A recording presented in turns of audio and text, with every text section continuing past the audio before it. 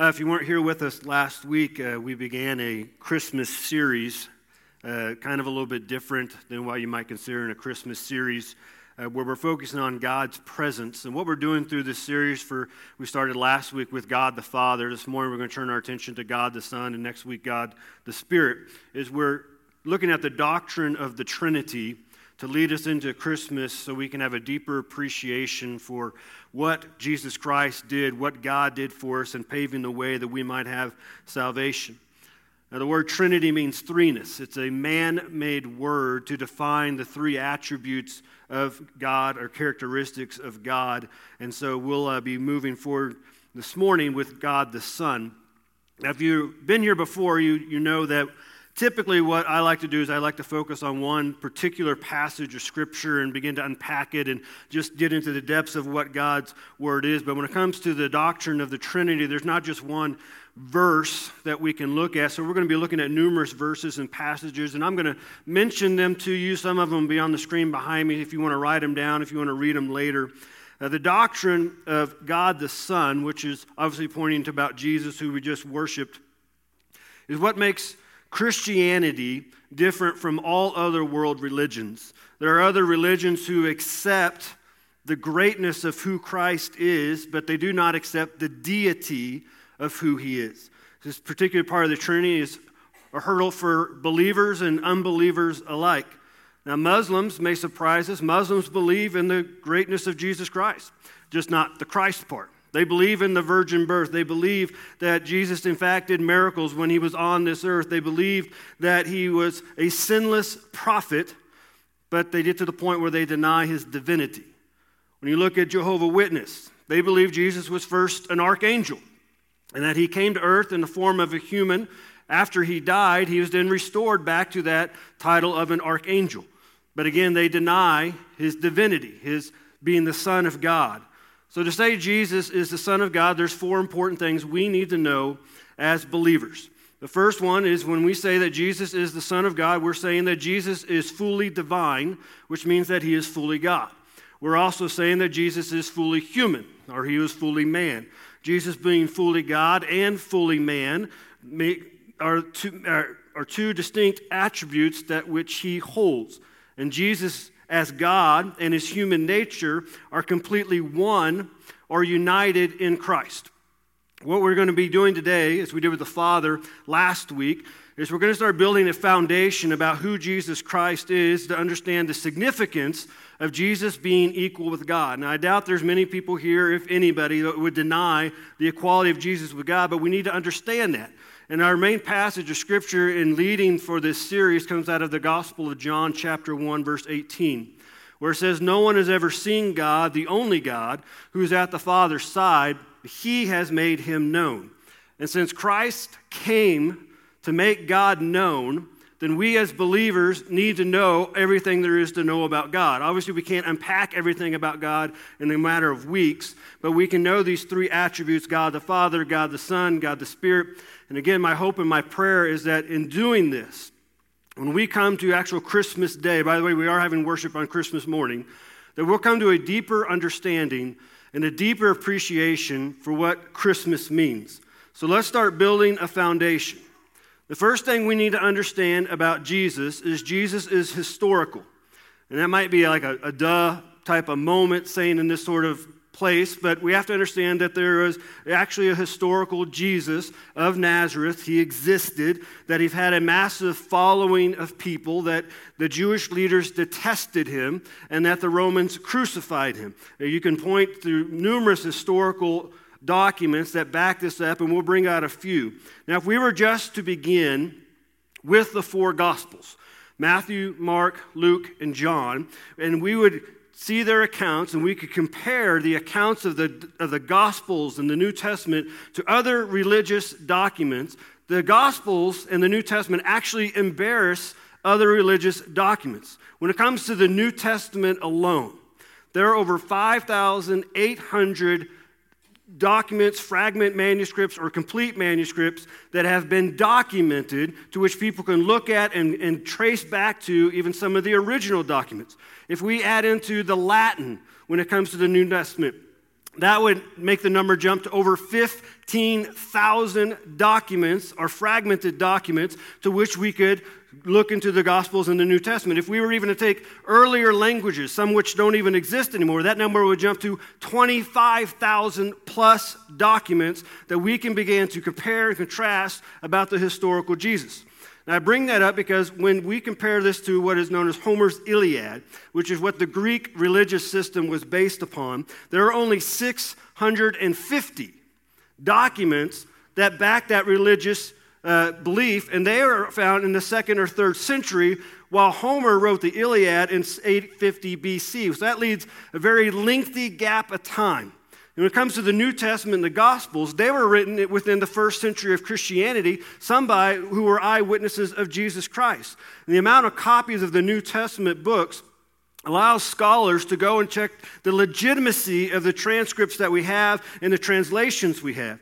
And so there's even more, though, outside of the New Testament. Lee Strobel writes that the evidence of what is the New Testament, that scholars Norman Geisler and William Nix conclude the New Testament then has not only survived more manuscripts than any other book from antiquity, but it has survived in a purer form than any other book, a form that is 99.5% pure, which is why we can trust the Word of God.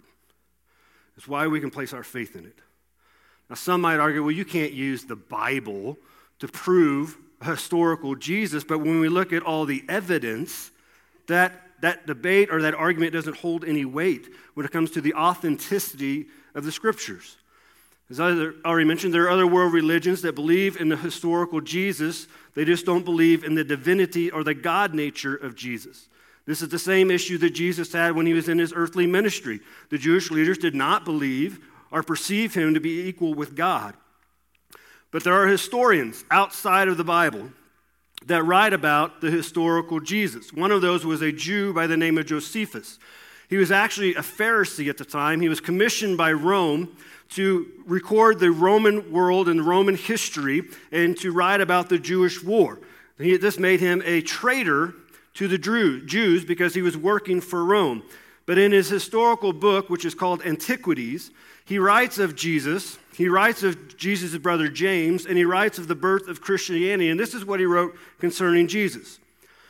About this time there lived Jesus, a wise man, if indeed one ought to call him a man. For he was one who wrought surprising feats, was a teacher of such people as accept truth gladly.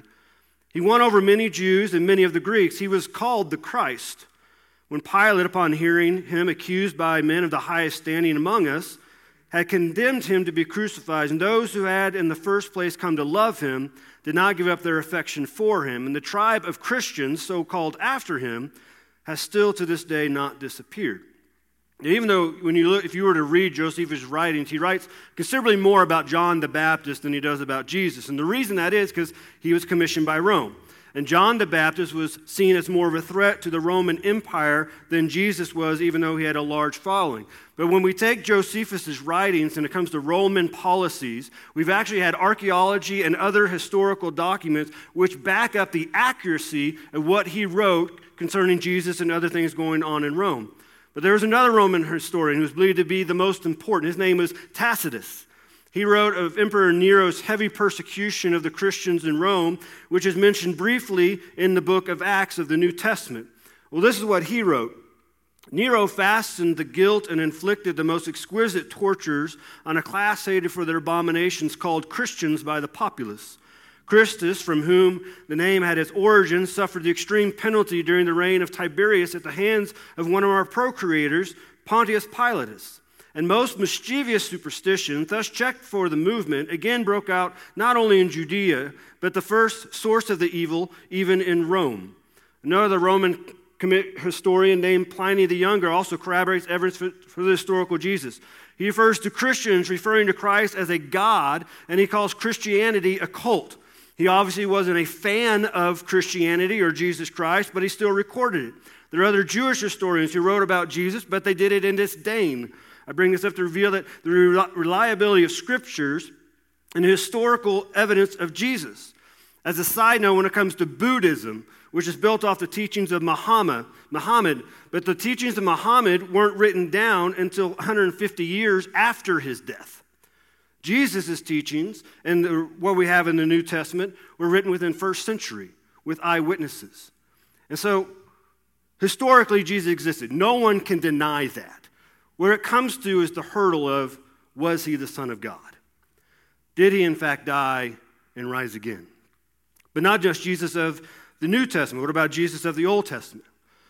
Now, I say Jesus of the Old Testament. If you read through the Old Testament, there are times that Jesus appears. It's known as a Christophany. And he's usually referred to as an angel of the Lord. If you remember when Jacob wrestled with God, that was a Christophany of Jesus. If you remember Joshua conversing with the angel of the Lord before he led the Israelites into the promised land, that was a Christophany of Jesus. It's Jesus appearing in the Old Testament. Shadrach, Meshach, and Abednego, 3 went in. How many did King Nebuchadnezzar see? 4. Yeah. And he said, he looks like one who is a son of the gods. That was Jesus. But when we're speaking about Jesus in the Old Testament, I want us to really focus on the prophecies. The prophecies of Jesus which point to his birth, his life, his ministry, his death, his resurrection, and ultimately his ascension. Now, if you read the Gospel of Matthew, the Gospel of Matthew points out more prophecies than any other gospel, and here's the reason. Matthew is writing to a Jewish audience originally. So he's pointing the Jewish people to how Jesus fulfilled the prophecies that were spoken of him some thousands of years before Jesus Christ was even born. Now, the earliest prophecy that we can come across comes from Genesis chapter 3. It's when God pronounced the judgment upon the serpent because he made Adam and Eve sin. And he says, I will put enmity between you and the woman, and between her offspring and your offspring. Now, the offspring of the serpent, who was Satan, is going to be the enemies of God. The offspring of the woman are going to be the people of God.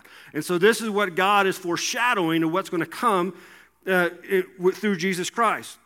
In Genesis chapter 49, verse 10, as Israel is pronouncing the blessings upon his son, he comes to his son Judah, where he says, the scepter shall not depart from Judah, nor the ruler's staff from between his feet, until tribute comes to him, and to him shall be the obedience of the people. This was given thousands of years before Jesus Christ.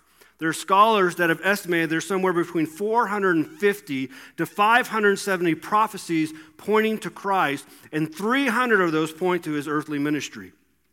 In 2 Samuel, the prophet Samuel promised David his offspring would rule forever on the throne, pointing to Jesus. In the book of Psalms, we have prophecies concerning Jesus. Obviously, in the prophetic books, there are prophecies concerning Jesus. If you read through the book of Isaiah, it is dominated by such prophecies, and that was 600 to 700 years before Jesus Christ would be born. All 4 Gospels pull from the prophecies to point to Jesus being the Messiah, the Savior, the long-awaited one. If you want to read the Gospel of Matthew, you'll find him writing such things as the prophets said, or the prophet Isaiah wrote. So all of these are we got the foundation. Jesus is historical. Jesus from the Old Testament. It leads us to understand Jesus is the incarnation.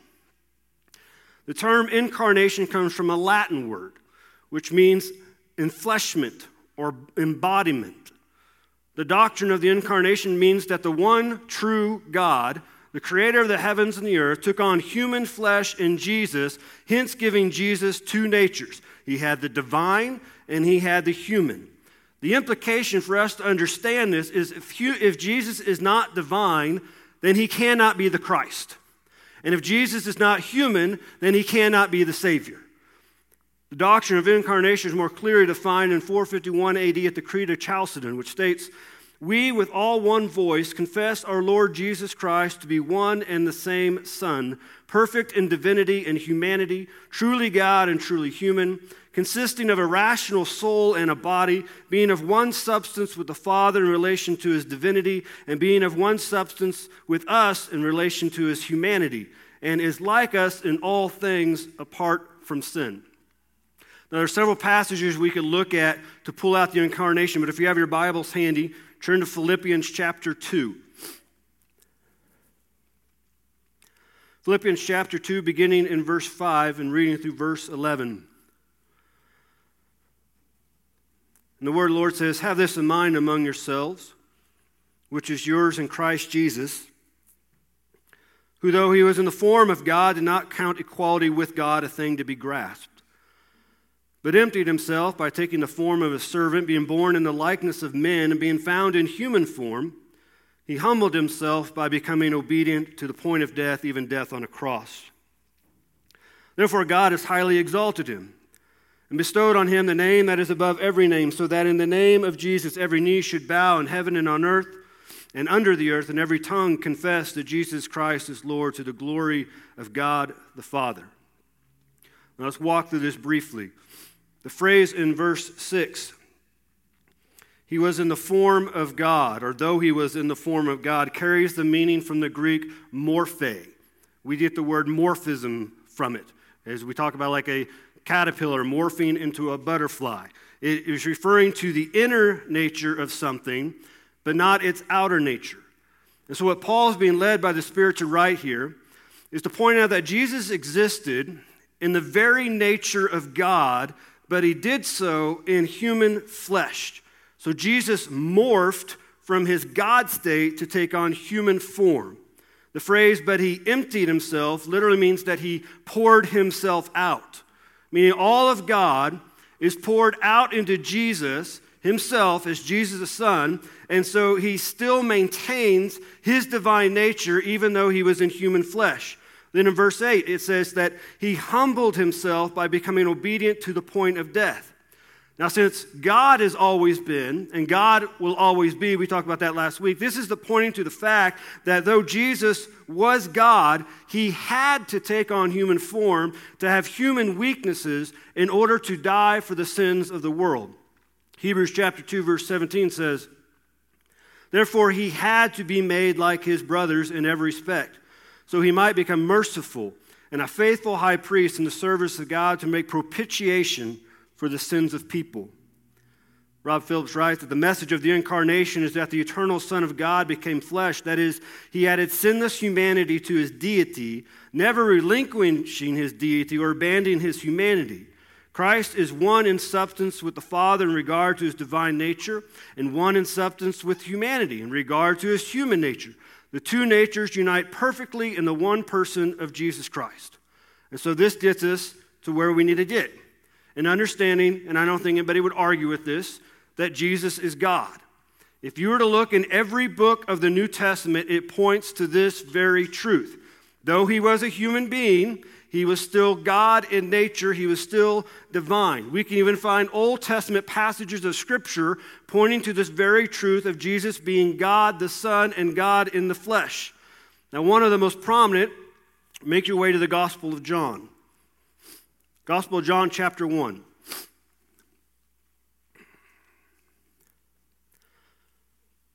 And John writes, again being led by the Spirit, in the beginning was the Word.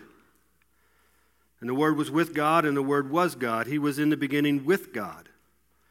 All things were made through him, and without him was not anything that was made that was made. Then jump to verse 14. And the Word became flesh and dwelt among us, and we have seen his glory, glory as of the only Son from the Father, full of grace and truth. Now, John's opening to his gospel should remind us of the verse we kind of honed in on last week, Genesis chapter 1, verse 1, which says, in the beginning, God created the heavens and the earth. If you look back in John chapter 1, verse 1, John starts that very way. In the beginning was the Word, and he was in the beginning with God.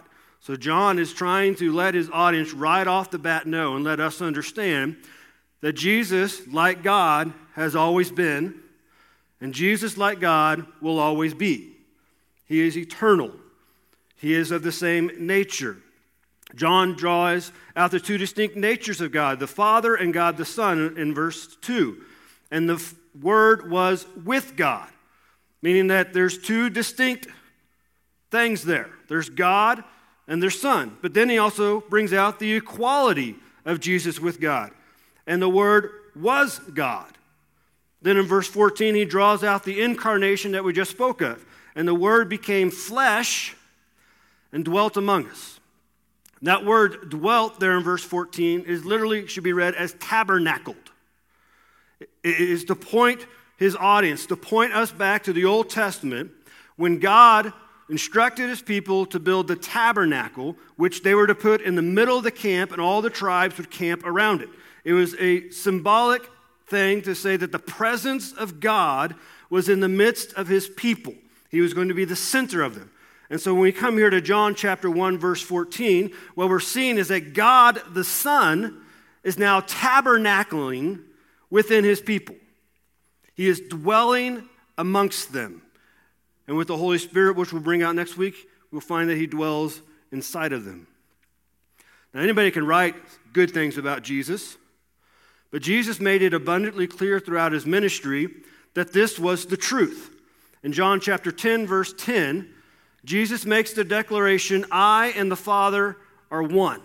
And he says this to a crowd of Jewish people who hear him say these words and immediately want to stone him for blasphemy, because they understood that the Father is the Father of Israel. He is the God, the creator, the judge. And now Jesus is stating very clearly within his ministry, we're the same. We're one. He also told his disciples at another time in John chapter 14, verse 9, that whoever has seen me has seen the Father.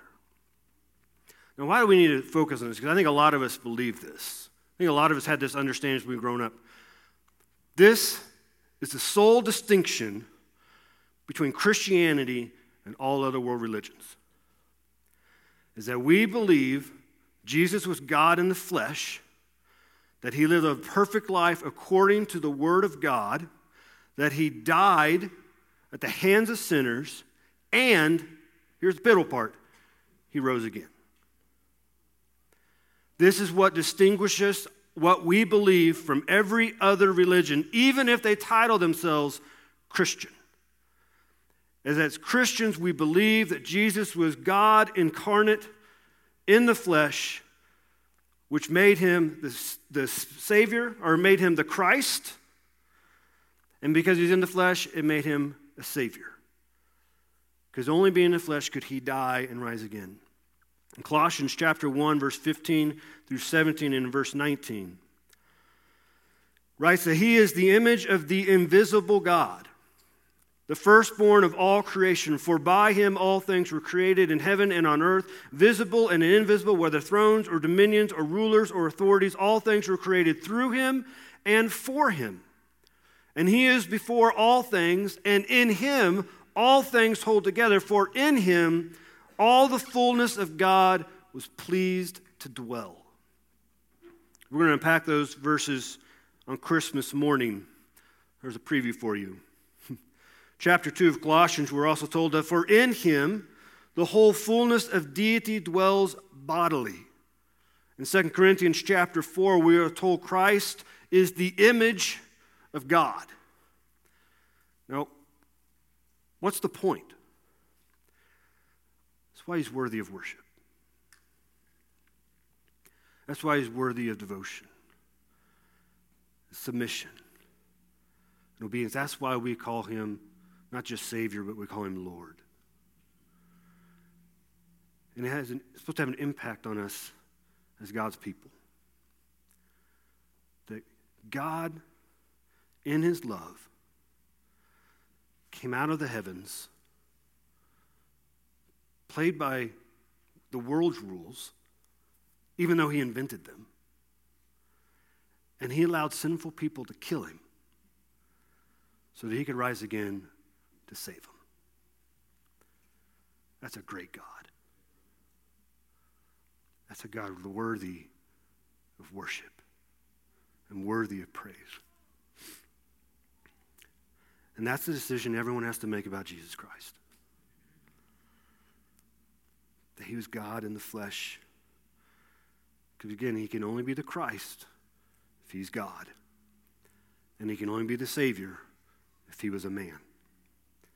I'd like to take from one of C.S. Lewis's probably more famous quotes in a book called Mere Christianity.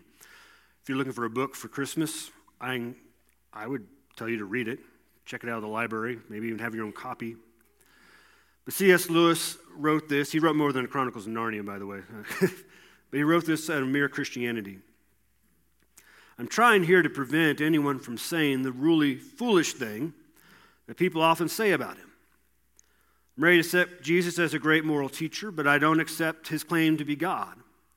This is the one thing we must not say. A man who was merely a man and said the sort of things Jesus said would not be a great moral teacher. He would either be a lunatic on the level of a man who says he's a poached egg, or else he would be the devil of hell. And you must make your choice. Either this man was and is the Son of God, or he is a madman, or something worse.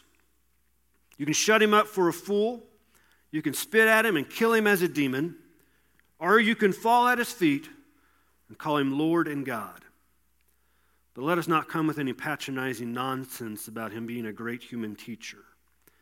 He has not left that open to us, and he did not intend to. Jesus being God the Son means he has the same character and nature of God, which is how he was able to come and make God known. He stands in equality with him. All this is why God can be known in Christ, and Christ can offer redemption through his death and resurrection, because this means the full authority and the full power of God rests in him. So when he tells his disciples in Matthew 28, all authority has been given to me, that's the authority. He speaks the words of God, and he sends them out in his name, just as he sends us out. And this all happened because God the Father, God the Son, and God the Spirit all came to reveal their love to fallen man. John chapter 3, 16 and 17. For God so loved the world that he gave his only Son, that whoever would believe in him should not perish but have eternal life. And sometimes we forget verse 17.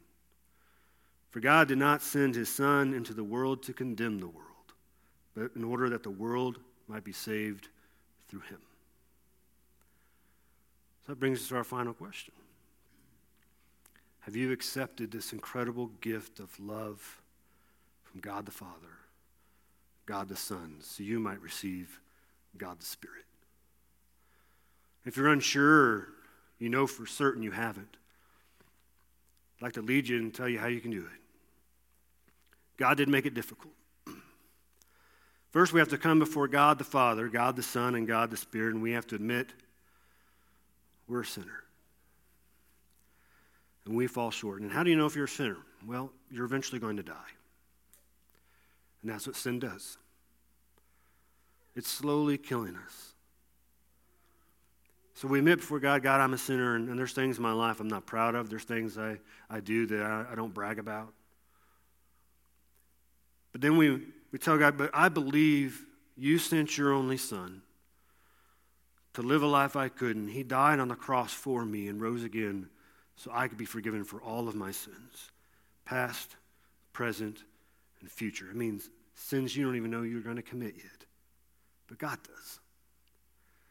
And he wants to give you forgiveness for all of them. When we come to that place when we believe that God would love us that much, then we confess to God, God, I need your forgiveness. I need your salvation. I need redemption. I need eternal life. I need you. And the Bible says when we confess Jesus Christ as our Lord and Savior and our need for him, we'll be given eternal life. That's out of Romans chapter 10. But to confess means to make public.